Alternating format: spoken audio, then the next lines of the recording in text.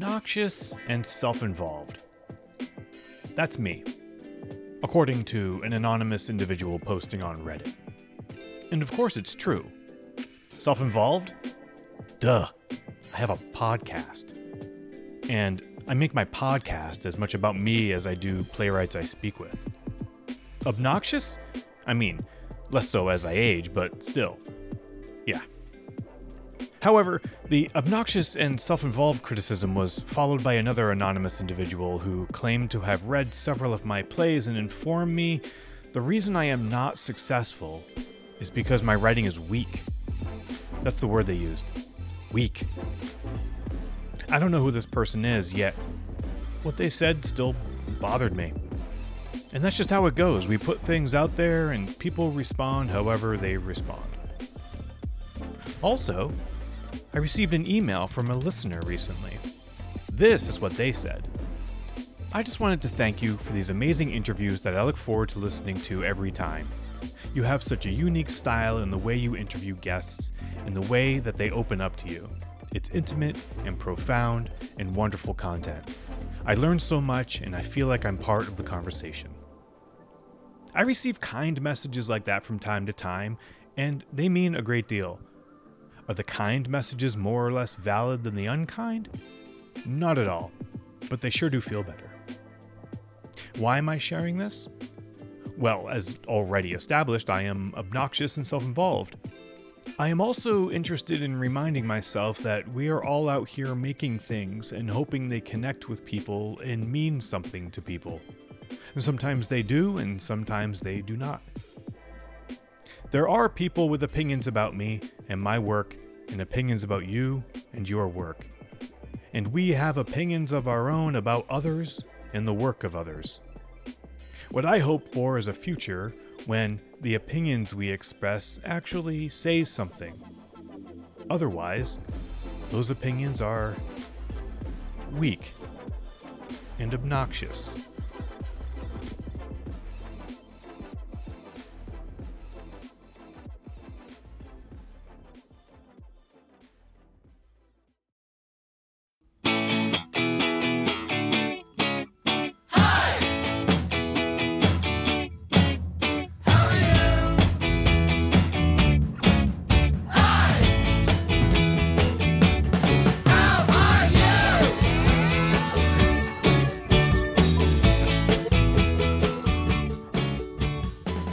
Welcome to the Subtext podcast. My name is Brian James Polak.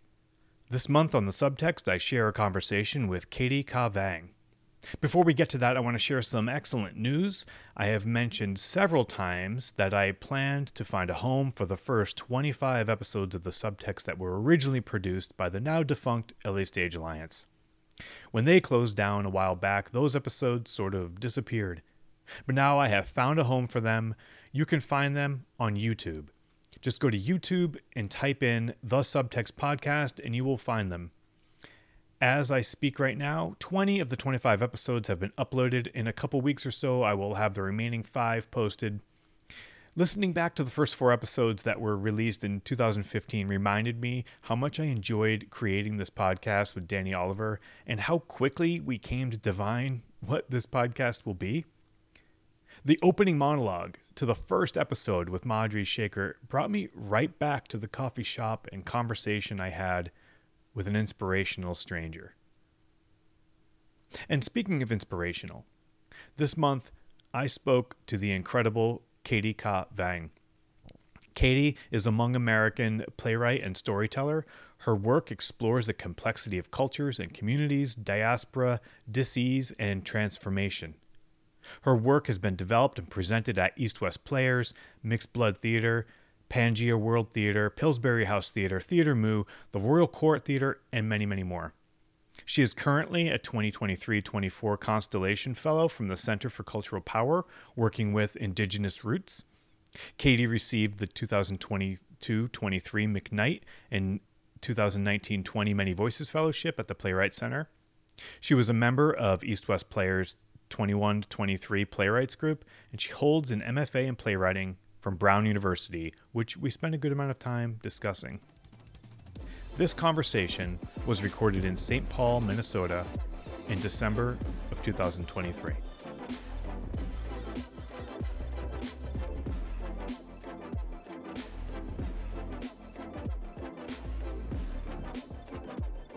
Yeah.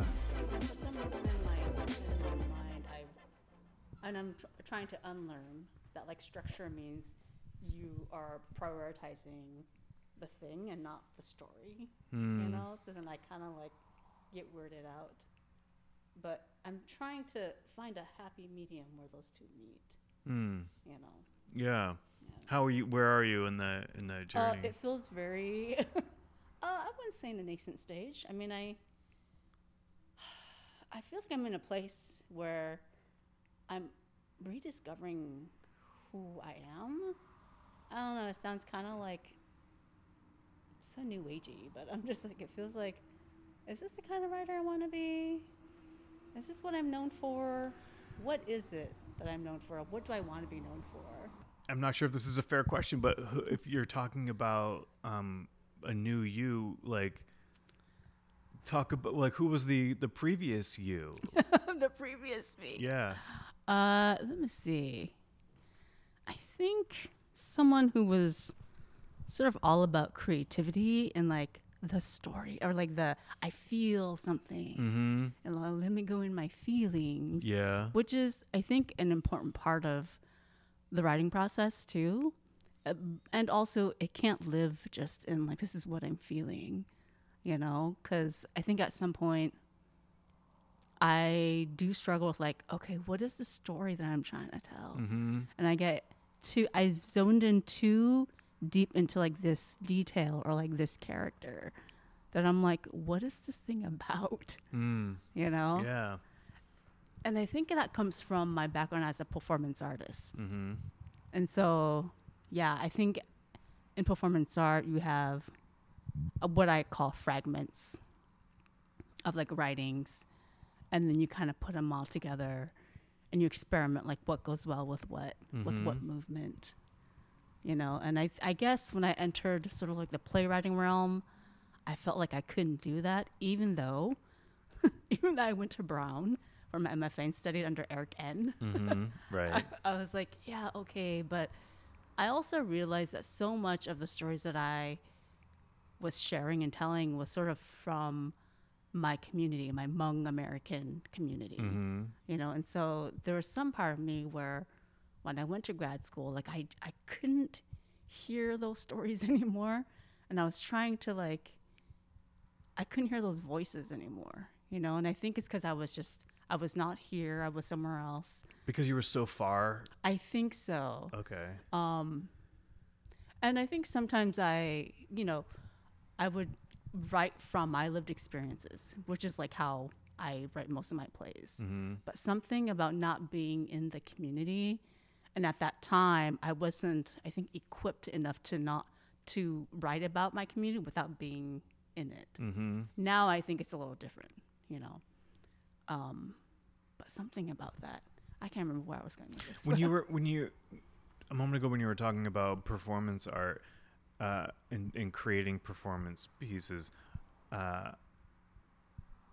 was thinking about feelings. Like, where were when you're creating those pieces and that kind of work? Are you thinking in terms of like, are you feeling your way through it? Are you thinking your way through it? Is there a narrative to you that may not be apparent in performance? Like, what was that?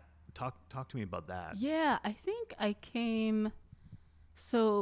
entered performance art through writing what I would call poetry, but then I was like, oh, all my friends who are cool, who I love, who are activists are like doing slam poetry. And I'm like, I want to be seen in that too.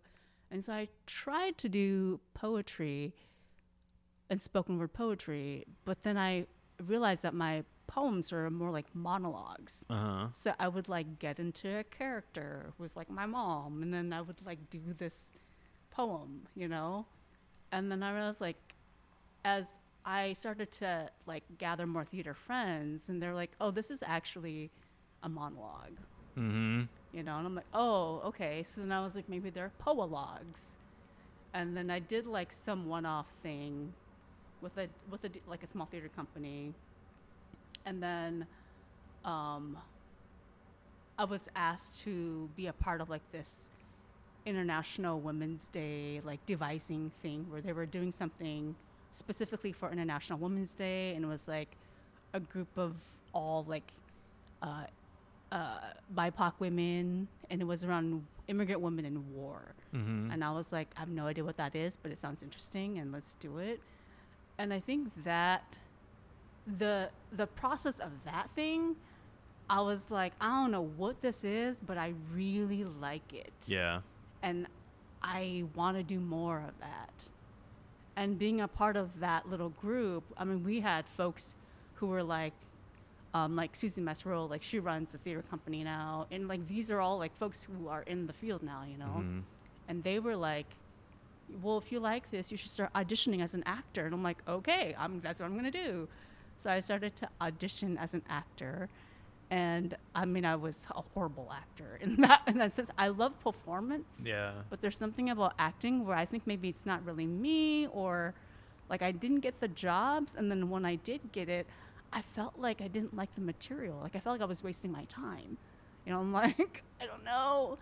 And then I also felt like, even though it was like an Asian American character or Asian character, like at that time, it was sort of like a caricature of like Asian Americans, or at least it wasn't true to my lived experiences. And at that time I was like, I feel like I don't want to do this. I didn't have the language to be like, this is stereotyping, you know? And so I was like, I'm not going to do that.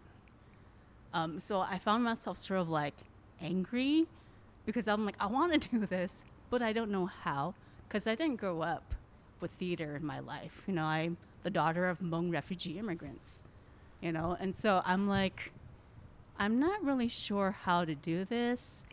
And then the poalogs also, I started to continue writing those because the folks who I'd created this devised piece with was like, well, why don't you write your own? And I'm like, I'm not a writer though. I'm an actor, you know, and they're like, well, that because you've got to be one or the other, right? Right. You got to be in a box. Yeah. Yeah, I know. And so they encouraged me to like just write my like experiences down. Yeah. And I did that. You know, at that time I was really grappling with understanding my family's history.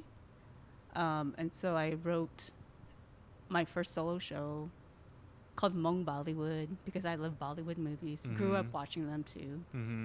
And so, yeah. And then that was sort of like my first foray into like writing a script. Yeah. And that was sort of like, I just knew that it felt good to write it and to perform it. Yeah. But I never really felt like it was a solid script. You know? When you were working on that, did you have like touchstones or like other performance art pieces or other scripts? Yeah, let me see. I think at that time, I didn't read a lot of scripts at that time yet. I saw a lot of work. I think I saw a lot of local work, a lot of local performance art. And it was, I saw this piece called, I can't remember what it's called, but it was by Korean adoptee Kim Thompson. And it was really about her identity and understanding where she came from and sort of the her artist journey.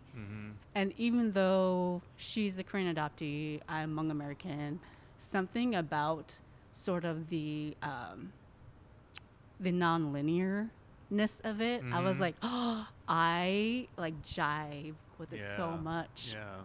You know, and I was okay with like, I don't need like a story that, you know, is like so linear, and that was sort of my foray into theater. But then I was like, oh shit, I'm like almost 30. I'm making like $15,000 a year. I want to be able to like help take care of my mom one day, you know? And I'm like, this is not cute, struggling, you know?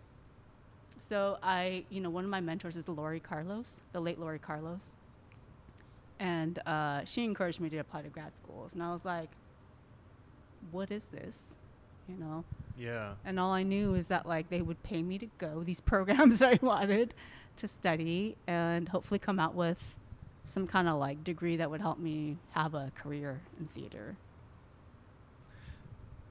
So take me back to earlier in your life. Mm-hmm. You mentioned your parents are Hmong immigrants. Yeah, Hmong refugee immigrants. Refugee immigrants. Yeah. In this area? No, so they immigrated they were in a refugee camp in Thailand. And then they came to the States in 1978. Mm-hmm. And they landed in Santa Ana, California. Mm-hmm. And I'm the youngest of 7 children. And then my parents had me in 1979. And then we sort of like bounced around to Portland, Oregon, moved back to like Merced, California, lived in Colorado for a big chunk of my life. And then I moved here when I was 18. Yeah. Your whole family? No. I mean, so I moved here when I was 18. You moved here? Yeah, okay. Yeah. My family was still in Colorado. And then by that point, 2 of my older sisters had gotten married, and they both lived here. Mm-hmm. And so also growing up, in a Hmong refugee immigrant home, also my family is Christian, I couldn't do shit in life. And so when my sisters moved here with their families, I was like, oh, you know what, Mom? I'm going to move to Minnesota because I need a job. And my sisters are there. Yeah. But really my husband, who was my boyfriend then, lived here too. Uh-huh. And so that was a way for me to like get away from my mom, but under sort of the umbrella of like, my sisters. I'll be with my sisters. Right. It's safe. Yeah. Right. Because people you already know will be there. Yeah. Right. So in this like period of time before moving to Minneapolis, when you were bouncing around with the family, were you artistically inclined? Like, where were the arts in your life? I think, yeah, like not officially, but because my family went to church, we went to Hmong church. And so within the Hmong church, there was always like praise and worship. Mm-hmm. And I, as a young Hmong girl, I grew up going to church every Sunday, and we would sing. And then I became a part of like this Hmong Christian band. Mm-hmm. And so I would like sing. And then I also became like the conductor of like the youth choir, and so I think it was like always a part of my like periphery, and really like church was really the way that that was my first, I think, performance. Mm-hmm. I think whatever sense. At the time, maybe you don't even know, but at the time, did it feel like you were performing, or did it feel like you were doing church? It felt more like I was doing church, but it's so funny because I think about music now, and like even now I watch a lot of my community who still go to church, and they do these amazing like streams, and I watch it sometimes on Facebook on like praise and worship, and I'm like, oh, it's the Spirit of God that's moving you. But I'm like, I think scientifically music actually has the capability to change the vibration of your vibration. So I think while sometimes people allude it to like the Spirit of God, I'm like, sure. But also I think just music in general and like the arts sort of have this like uplifting element, So I can't remember where I was going with that. When you mentioned praise and worship, I nodded as if I understood. And do you know what that is? And I don't. And I just decided I'm not going to pretend. Okay.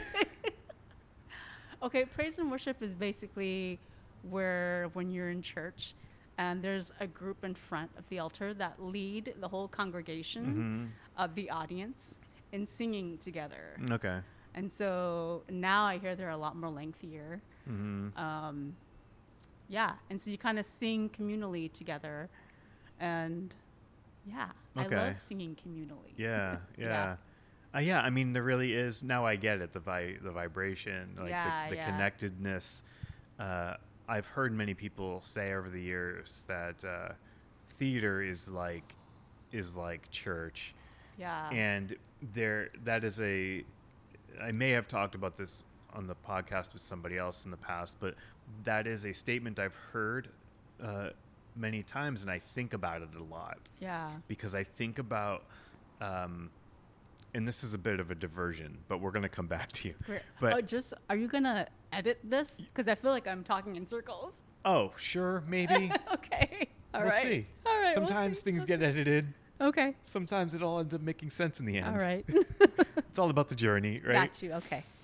But so I think about theater in church with regards to accessibility. And when I hear an artist compare their theater experience, making theater, with a church experience, that I bump up against that because of accessibility. In most faiths, I can walk in to the church and be part of that and join it if I choose to. I can't do that in the theater.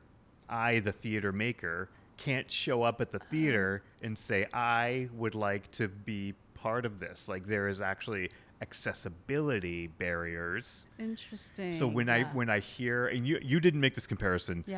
So I'm not putting that on you at all. Yeah. But I get it. because we're talking about it is why it's popping into my head. So you asked about editing. This might be something I edit out. Who knows? No. But anyway, so I think very much about how churches tend to be much more accessible to folks, regardless of what they're actually bringing in inside them, right? In their hearts, in their minds, in their spirits. And theater is not the same way. You need to earn.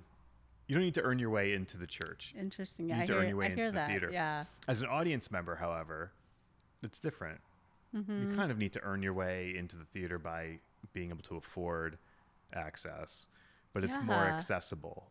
I wonder if it's about like the participation in the making of like a thing, right? Yeah. Like even the feeling. Yeah, I get it. The feeling. The feeling, because there is like I'm not a person that goes to church, but I definitely understand that feeling, and this is how it connects back to what you were talking about. That communal feeling, because when I get the opportunity to make theater and I'm around the table with folks working on the script, or I'm in the room during the period of creation, or I'm in the room during the period of performance, there is that feeling. Yeah. And sometimes it's hard to put words to, and you need to feel it, you know, when you know, sort of thing.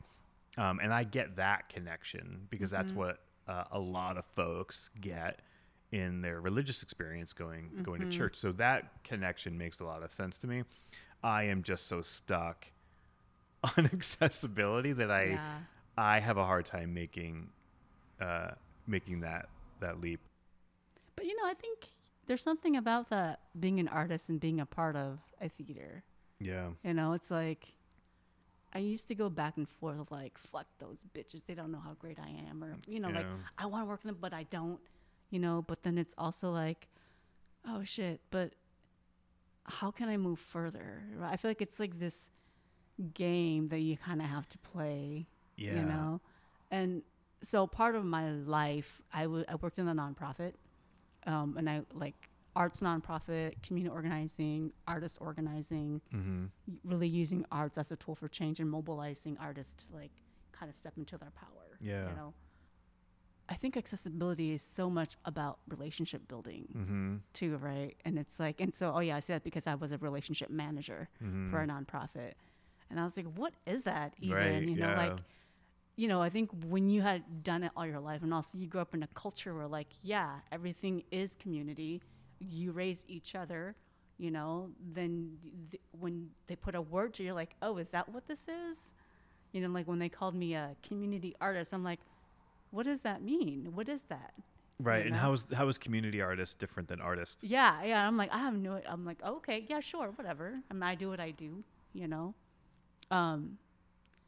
So yeah, I mean, I think accessibility, comes with relationships, but that also comes with like being able to get opportunities to be in the room with these people. You know, and then it's like when you are in the room with these people, can you be so dynamic or they find you so interesting, you know? Yeah. And it's like, and I also find myself like be myself, talk about my work, but also like, how high do I have to jump, you know? Yeah. And I think this is sort of where I was trying to get at with like, I'm trying to refigure myself out, you know, like I'm in a place in my life where I'm like, do I just continue doing the work that I do? Or do I want to like, how badly do I continue to play this game of like, you know, trying to meet people, trying to do this, you know? I want to come back to that. Yeah. Because I want to fill in more of your backstory a little Sure. bit. I want to understand where you're coming from before you tell me where you want to go. Okay. So you're around 30 and folks are like, you should go to grad school. Yeah. And you choose to go to grad school for writing? For playwriting. Right. Yeah. And why not performance? I just If felt that was mostly what you were doing at the time, right? Yeah. I was performing mostly. I think I had one play that had been done. It was my first full-length play where I wasn't in it. I was the playwright. Mm-hmm. And that was actually the thing that got me into grad school. Mm-hmm. And so I was like, okay, I'm a playwright. I just felt like I didn't have the acting chops that like I saw a lot of my peers have. And I was like, and then this person had gone to an MFA. This person is like, they had parents in theater. And I was just like, I like performance, but I don't know if I want to do it in this way. And I also felt like there's something, although it feels very isolating at times, writing, I felt like I really loved trying to figure out like this world that I was trying to create, you know, or like I love trying to figure out what it is I'm trying to say. Maybe that's what it is. And I think the thing with playwriting is there are more opportunities out there that allow me time to figure out what I'm trying to say. Maybe that's why. Yeah. And then the promise with the program that I went to is that it's just straddles all that. Like you can do whatever you want, you know? And it's like you're going to work with like neuroscientists and right. You're like, okay, you know? And also it was like a fully funded thing. And I'm like, I'm not trying to pay for nothing. I'm trying to pay off my undergrad, you know? Yeah. When I was living in Los Angeles, I was just starting to write plays and I was working at a theater. And how old were you, can I ask, at that time? Or early to mid 30s. Okay, great. Yeah. Oh, great. Yeah. So I started to write plays in my 30s. And so I was living in Los Angeles, and the idea of going to grad school was like very, very distant. Yeah. But Cal Arts was, you know, very present. And a lot of Cal Artians were working at the theater where I worked and lots of the theaters in Los Angeles. Yeah.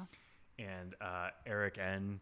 Yes. was his reputation was big For creating church.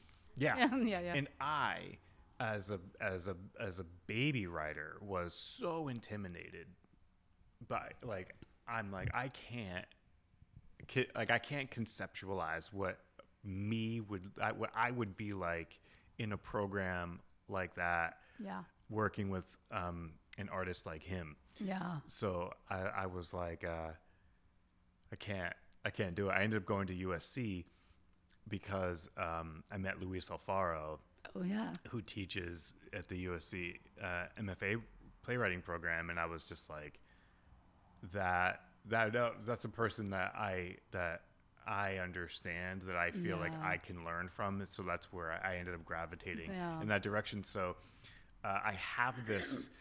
I've never met Eric before, but I have this like weird. Hopefully, I'll talk to him for this one day. But I have this like weird perception of him as like a spirit not a human being. Like he exists in the air, not on the earth. Do you know what I mean? Yeah, I know exactly what you mean. And I think that is pretty accurate. I mean, in my experience, you know? Yeah. Yeah, I mean, I say a lot, like when I was in grad school and we would do salon and workshop, I felt like I was in church with him, you know, like he just was able to like speak in a way where it felt really inspirational. Yeah. You know? Yeah. So at that time, you were like, I'm going to grad school. Yeah. You apply to Brown, fully funded. Yeah. Brown's in Rhode Island. Yeah. Right? Did you do you have the type of family where you talked about this with your parents or siblings, or is it more like you just let them know what you were yeah what I mean you were doing? by that point I was also like 30 Yeah. or 29, and I was like, this is what I'm gonna do. And so also I had cancer at that time, so I had cancer, and I was telling someone recently last week, I was like, I feel like I've lived a million lives. Yeah, it kind of sounds that way.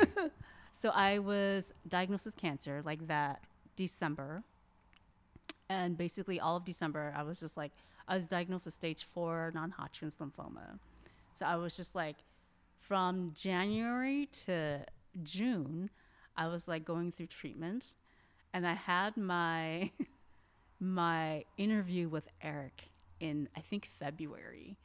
And we hopped on Skype then.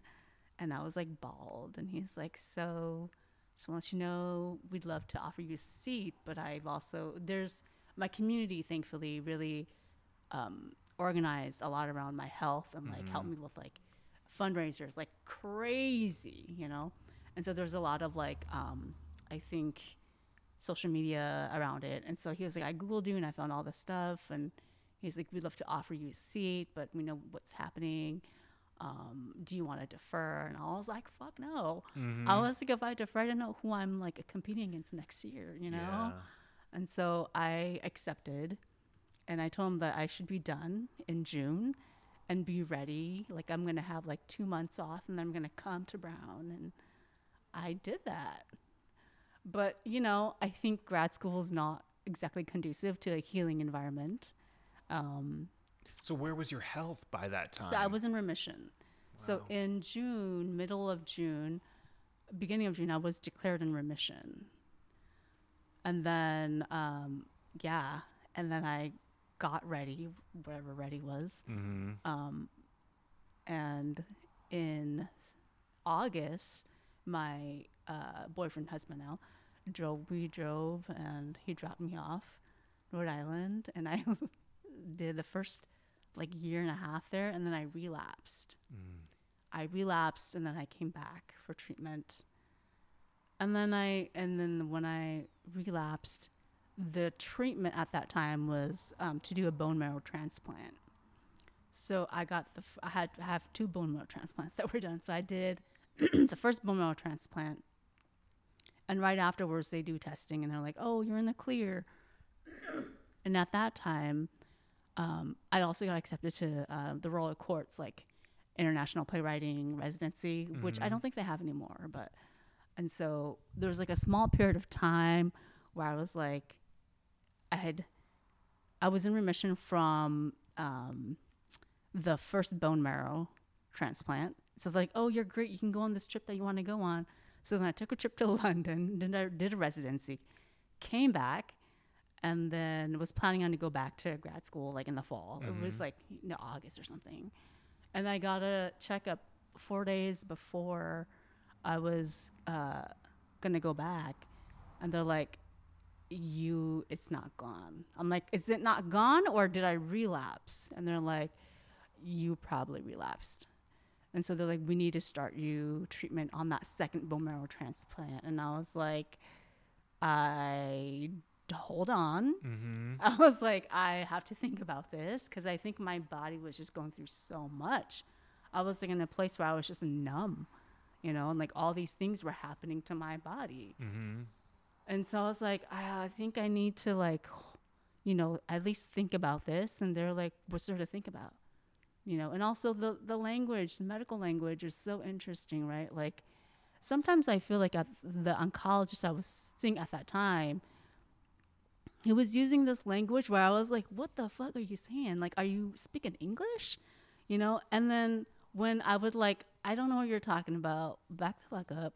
And then he would come up and say, well, if you don't do, you'll die.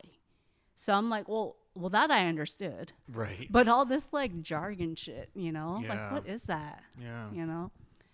So, so I actually opted out of Western medicine and I went back to grad school for a semester. Mm-hmm. And I was like, I'm going to try to do this like without Western medicine and just try to like take care of myself and, you know, like do like homeopathy and try to learn what I can. And so I went, I try to like think that had that not happened, I would not be where I'm at today. I think that my body needed to just kind of like restart in some way. That wasn't the best way to do it, but I did do it that way. And then when I came back in December for like break, I went for another check. And they're like, you really like need to start something right now. But in that semester time period where you relapsed and you're like, you know, screw Western medicine. Yeah. I got this. Yeah. And you're back in school. Yeah. Were you able to be present? Absolutely not. Absolutely not. I mean, I was trying to. But I was also like trying to figure out my shit out, you know? Yeah. And then I was like living with although I'm grateful, this Hmong uncle in Rhode Island, he has a cottage in like Johnston, not in Providence. We're just like 25 minutes out and it's free. And I'm like, okay. But that also meant that I was not connected to community, you know? And so like all these things in retrospect that I'm realizing, you know? Yeah. So no, I mean, half the time I was just like trying to survive. Yeah. I mean, maybe that's a part of it, you know? Right. But I'm just like, oh my God. Were you writing? Were you Trying able to. write? I mean, I was writing my thesis. Yeah. I was writing a piece I still want to revisit. It's called Spirit Trust. And I was writing, do you know Rebecca Noon? No. She's also a cancer survivor, but this amazing theater artist, woman director.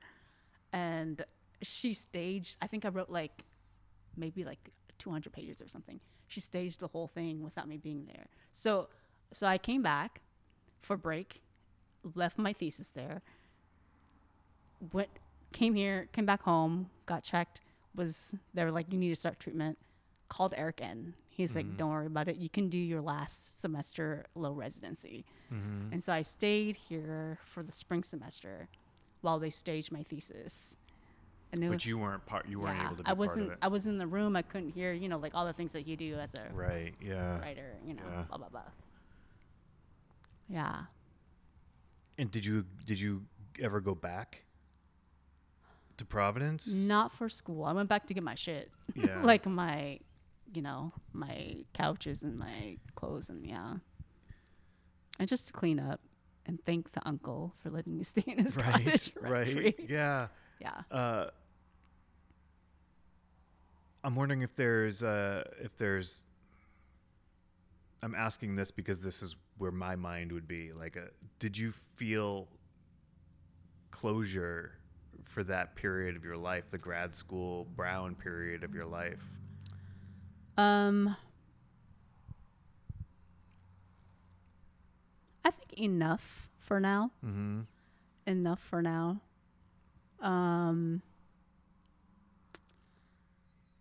But I know what you mean. I feel like initially when I graduated, and I have my hands in quotes, I was like, what the fuck did I just do with my life for the past like 4 years, you know? I was like, oh my God. And I've gone back to Providence, I think once, to grab my stuff. And I always said, you know, people always ask me, oh, what do you think about Providence and Rhode Island? I'm like, And I always say that I'm looking forward to having a new relationship with Providence. Because I feel like it's a nice place, you know? I think my relationship with Providence was through my grad school experience. Right. And so I'm like, yeah, I feel like I want to have a new relationship with Providence. So how did your health evolve in this time period? Yeah. So then I came home, started prepping my body for that second bone marrow transplant. And that's also, I mean, prepping your body means you're just doing like a ton of like clinical trial chemo to prep your body. And like they have to bring your body, the levels in your body, like to its lowest. So basically to the point where you're going to die. And then they give you these cells. And it's interesting the way they explain it to me is like your body is a garden, right? And like the soil in your body is no longer good, so we have to like clean everything out, you know. So once we lay down all the soil, which is bringing the levels down to the lowest, where like you're basically gonna die. Yeah. We give you like the cells, so it engrafts, and it's like basically planting a new garden. Right. And I'm like, okay, whatever. That's the kind of explanation I need. Yeah. Because I can't. Same here. Yeah. Same here. Yeah. It's hard to understand the language of medicine. Yeah. Yeah. Yeah. And it worked. I think so. I mean, I'm 7 years. It'll be 8 years in remission in April. After that second bone marrow transplant. Yeah.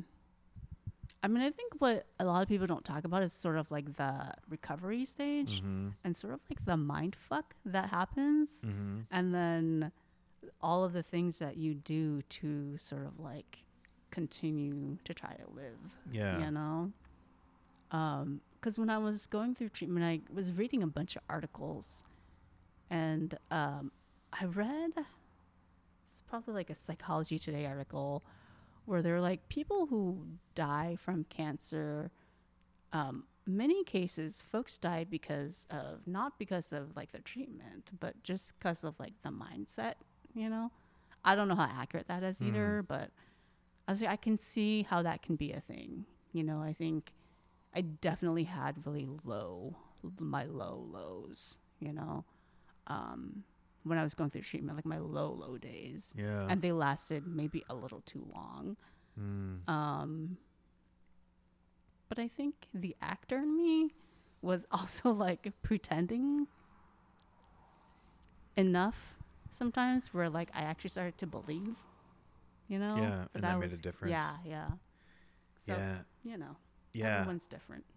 Yeah.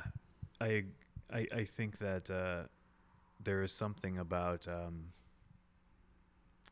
you know, there isn't a separation. You know, everybody talks about the mind body, right? But I don't know if there's a separation because I consider the mind part of the body. Like the mind is the body. Yeah.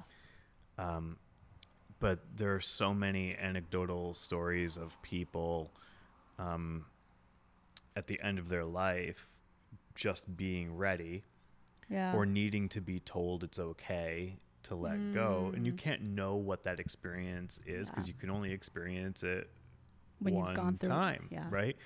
But there's so many stories of that happening that there is like something right in the mind. Like if you can say, okay, I'm ready, and let go in your mind, then you must be able to say, I'm not ready, I'm going to hold on. Maybe. Which is kind of what you were talking about, maybe. right? Yeah. And that helped you hold on.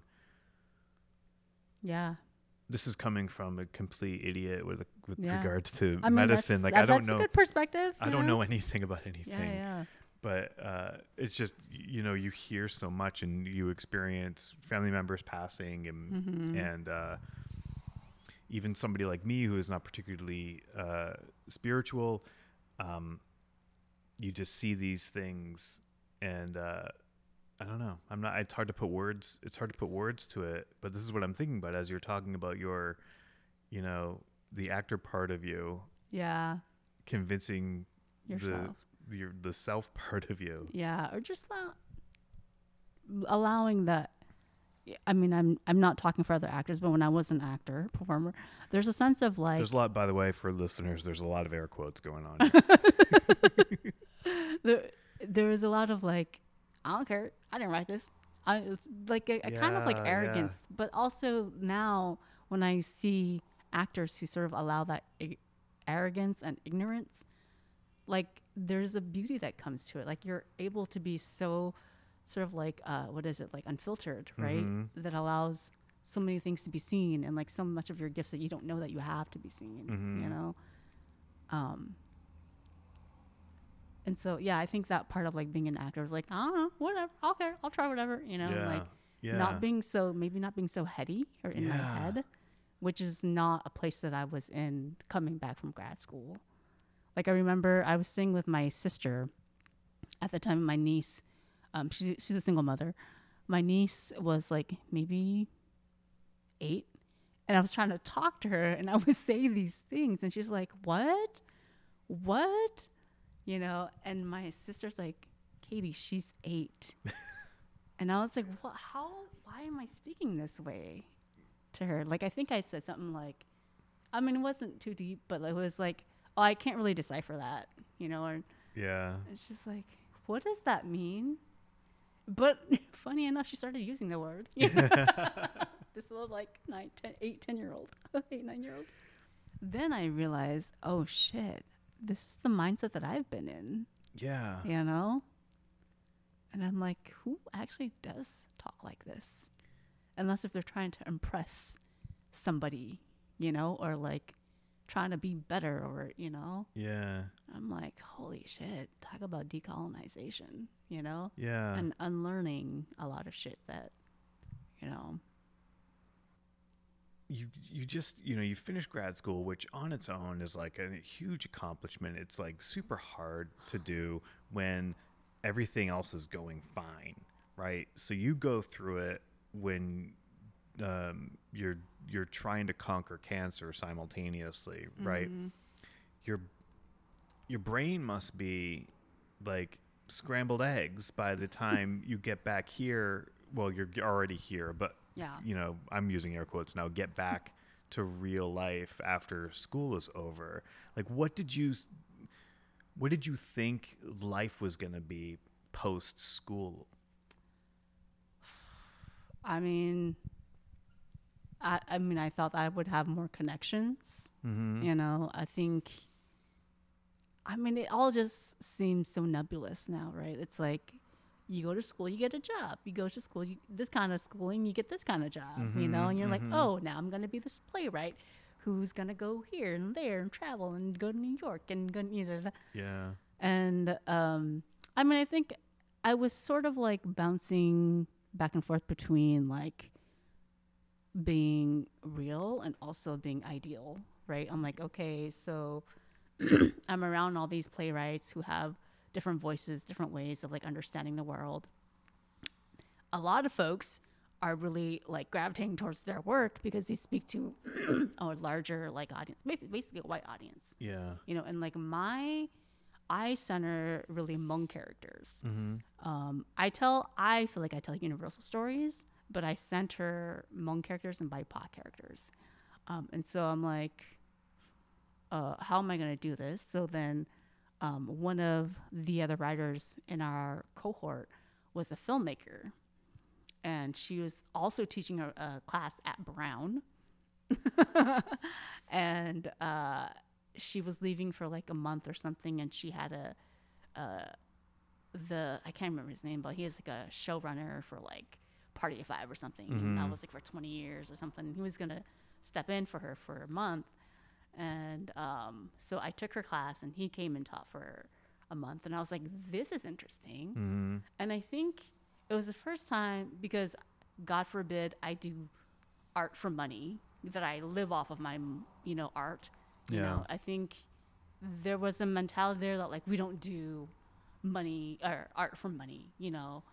And so there was sort of like a little bit of a shaming there. And I'm like, listen, I'm in the moment I was able to tell myself, listen, you come from a refugee immigrant family, you got to fucking like make it. You know, like you need to feed yourself and like mouths, you know. When he came and taught the class, I was like, oh, this is interesting. And I think because also I had been in like playwriting world for so long, and also then the way he was teaching playwriting spoke to me in a way where I think TV raised me, right? And so I was like, oh, Yeah. it just felt a lot more familiar to me. And I was like, oh, this is really interesting. And then I was like, oh, I'm really into this. But I felt like I couldn't say anything to my peers at the time because everyone was like so into like, we do art for the sake of art, you know? Yeah. So I can't remember where I was going with this now. Sorry. This is your post grad school life, like your re-entry into quote unquote the real world. So then, I mean, I thought, you know, I gave myself a goal. I'm like, okay, when you graduate, maybe a goal is to have like a production within 5 years, you know, and like I started to do the sort of like methodical things that like playwrights try to do. But then I couldn't like go to conferences because I was still healing. I couldn't go see shows in New York or see what shows the public was doing, or, you know, and then I was like, I don't know. And I'm like, the moment I did have a chance to go to New York, I'm like, oh my God, New York City is so exhausting.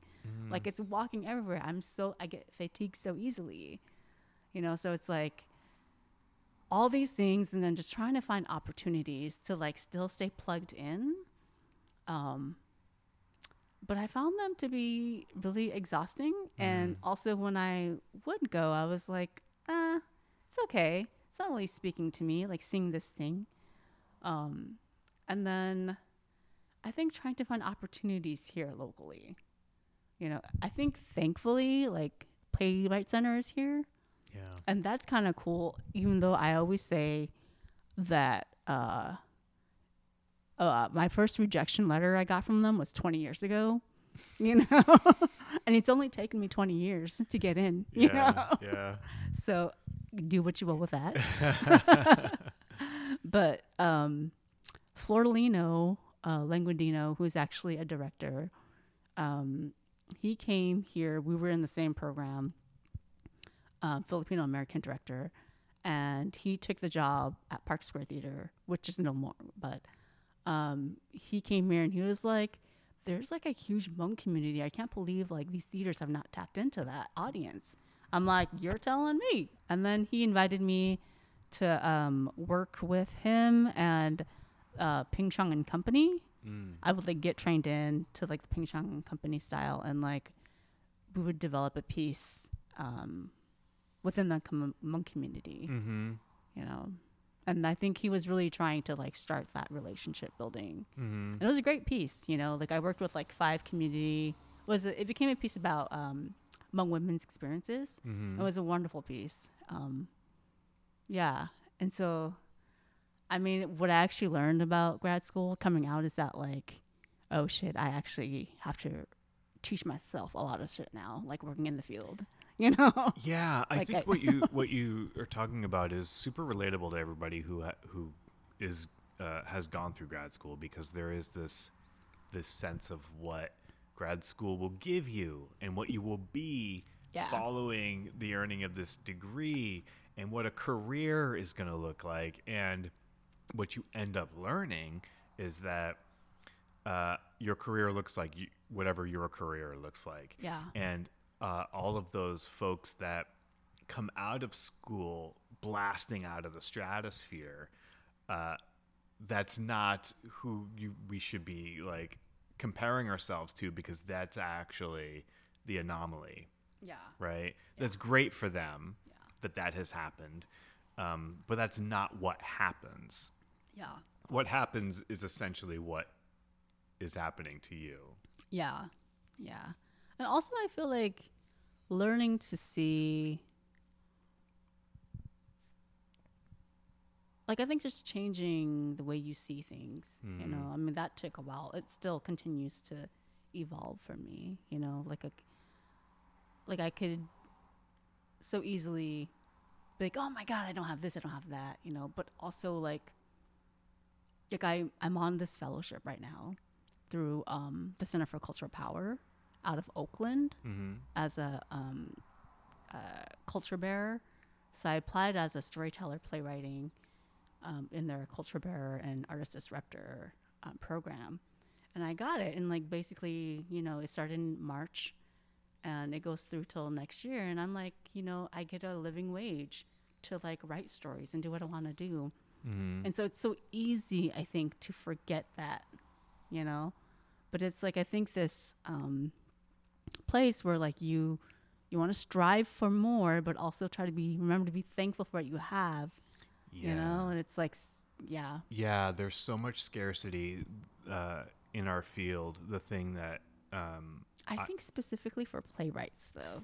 I agree. You know, I like agree because of so much isolate. We're not in general paid to do the work that we're doing. You know, unless we are fortunate to get a fellowship or a commission of some sort. We are on our own writing our stories and then hoping and praying, right? Yeah. And because of that, this year I've started to my mind has started to shift to being not thankful for the opportunities, but present in the opportunities as they're happening. That's a better word. While it's happening, be really there and be part of it, and not be like thinking of it as a launching pad to the next thing, or maybe I can parlay it into something else, or what's the thing that's happening in 4 months. It's like, no, there's a thing happening right now.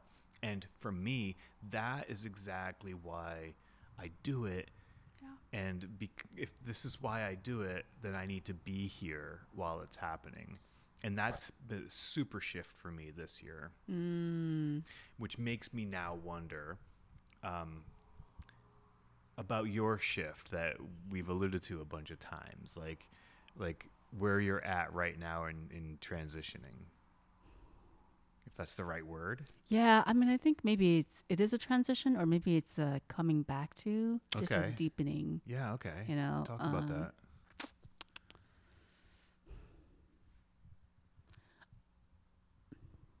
I think that before this year, I was sort of contemplating like, oh, how do I write to like a bigger audience? Do I write? Maybe I don't write Hmong characters. Maybe I write Asian American characters. And I started that, but I was like, oh, but this doesn't really interest me either, you know, because I write very much from a character. Like I start with characters first, you know, and like what I know are like whatever people who are around me, which is like my community, family, friends, you know. And so I felt like I just needed to really own it, that like I do tell stories about my lived experiences and about my community, you know, and that's okay. And I write for myself and for my community, I hope. But I do know that, like, I don't know, I feel like I think I said it earlier, right? Like, I feel like while I center Hmong characters, like, the stories I'm telling are essentially, like, heart-based. You know, like, I'm not telling a story that's so specific to a thing. I mean, I am, but you know what I'm saying? Like, I'm just like, it's... And I feel like stories sort of, like, based in the heart are, like, the most universal. Right. You know? Right. Yeah. Yet folks like to spend so much time just looking at the scenery. Or the genre, or, like, Right. Or, like, the choreography, which is important, too. That they sometimes, it's like the forest through the trees. They don't end up seeing the heart of the story. Yeah. You know, or a play is judged like, a Hmong play. Well, we did one of those 3 years ago. Exactly. Right. Yeah. Like, so what? Right. Yeah. Because it's still an important story. It's still a relatable story. Just like I could write a play and there's a heart to it. Like, yeah. You know. Absolutely. Yeah. I mean, and then like, I think the whole like business part of it does come in, right? Like, if people are like, oh, we have a Hmong play, but it's like, is it how we talk about our plays now? Is it like how we train others to talk about our work? I mean, we don't. Yeah. As playwrights, we don't talk about our work that way. No, we don't. To each other. Like, yeah. what are you working on? I mean, I know that to people who are trying to support me and like get others to pick up my work, I think that has sort of been the angle, right? Yeah. And I'm like, do I have to like, maybe give new language, around like, yeah. Because then it's sort of just the way that Hollywood tries to diversify, right? But it's like, are you really diversifying when you put one person in the background or like this, Asian or black character here? It's like, and then pat yourself on the back. Yeah, exactly. Look at our diversity. Yeah, it's like, yeah. Oh my God, are we like way over time? Sorry. No, we're not. Okay. Unless you have to run. No, I think I'm good. I have a dog at home, but I think my husband's going home. Okay. So as you mentioned near the beginning of this, you've lived a lot of lives, right? What do you think your next life looks like? I don't know. I hope there's a lot more calmness. Because I feel like that's what I'm always trying to work towards. It's like staying calm and I think being content. Are you content? I always say enough for now. Mm-hmm.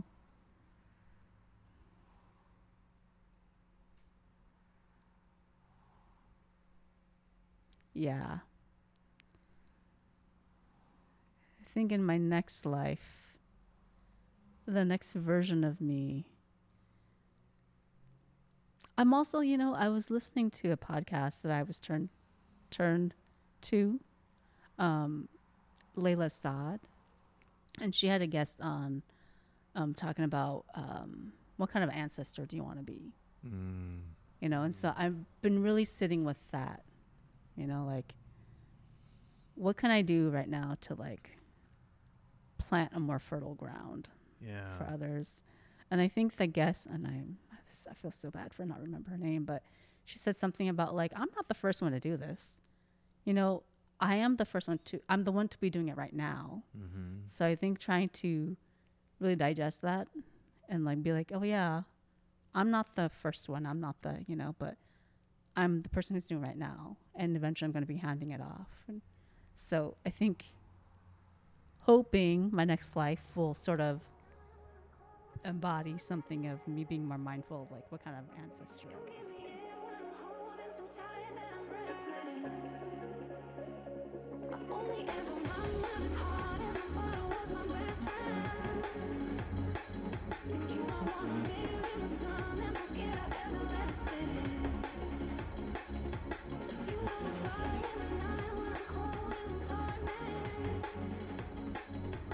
Thank you, Katie, and thank you to Indigenous Roots Cultural Arts Center for allowing us the space to talk. Please visit katiekavang.com to learn more about her and her work. Thank you to Rob, Ali, and Kalundra from American Theater Magazine. I appreciate all you do for the Subtext and for the American theater community. Music from this episode is by It's Water. The theme song for the Subtext is High by International Pen Pal. This episode was produced and edited by me. KJ Jarbo is our associate producer. Thank you for listening. The play filling me up this month is Panic Girls by Isla Harrison. Love this play. It's like Mean Girls meets Carol Churchill. It's fantastic.